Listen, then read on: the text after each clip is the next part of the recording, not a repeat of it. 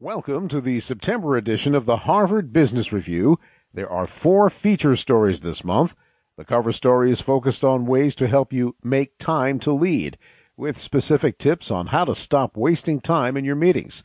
Then the second article offers ways to rethink the strategy of building a global brand. The third article this month looks at why people follow the leader and how the power of transference plays a part. The fourth article this month breaks down how some people have developed deep smarts.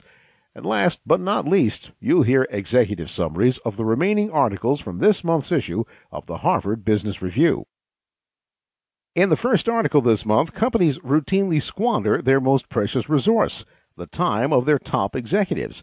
In his article, Stop Wasting Valuable Time, Michael Mankins offers 7 techniques that will help your management team make better and faster decisions.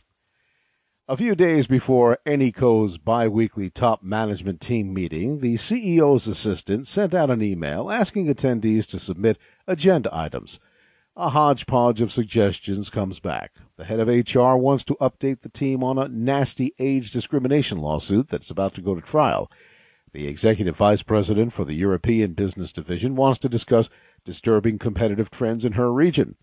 The CIO asks for a few minutes to review plans for Sarbanes-Oxley compliance.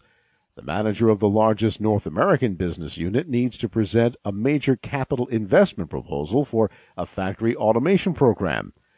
The marketing senior vice president has to show some alternatives for a big print advertising campaign, and the CEO himself wants to kick off an effort to revamp the company's annual planning and budgeting process. The assistant creates a draft agenda listing the items in the order they were submitted, allots a best guess of the time needed for each, and runs it by the CEO. He reorders the agenda a bit, putting the routine operational items up to the front to ensure that the bulk of the meeting is focused on strategic issues. But when the meeting takes place, his plan goes awry. The group has a long, drawn-out debate about the look and feel of the advertising campaign, and the discussion of Sarbanes-Oxley turns into a gripe session about the IT department. The executives end up with little time to devote to the deeper business issues.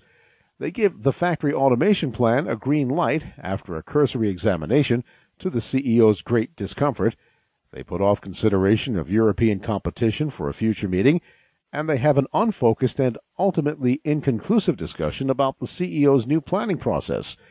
When the meeting breaks up, an hour late, people leave in a sour and cynical mood, complaining to themselves about another waste of valuable time.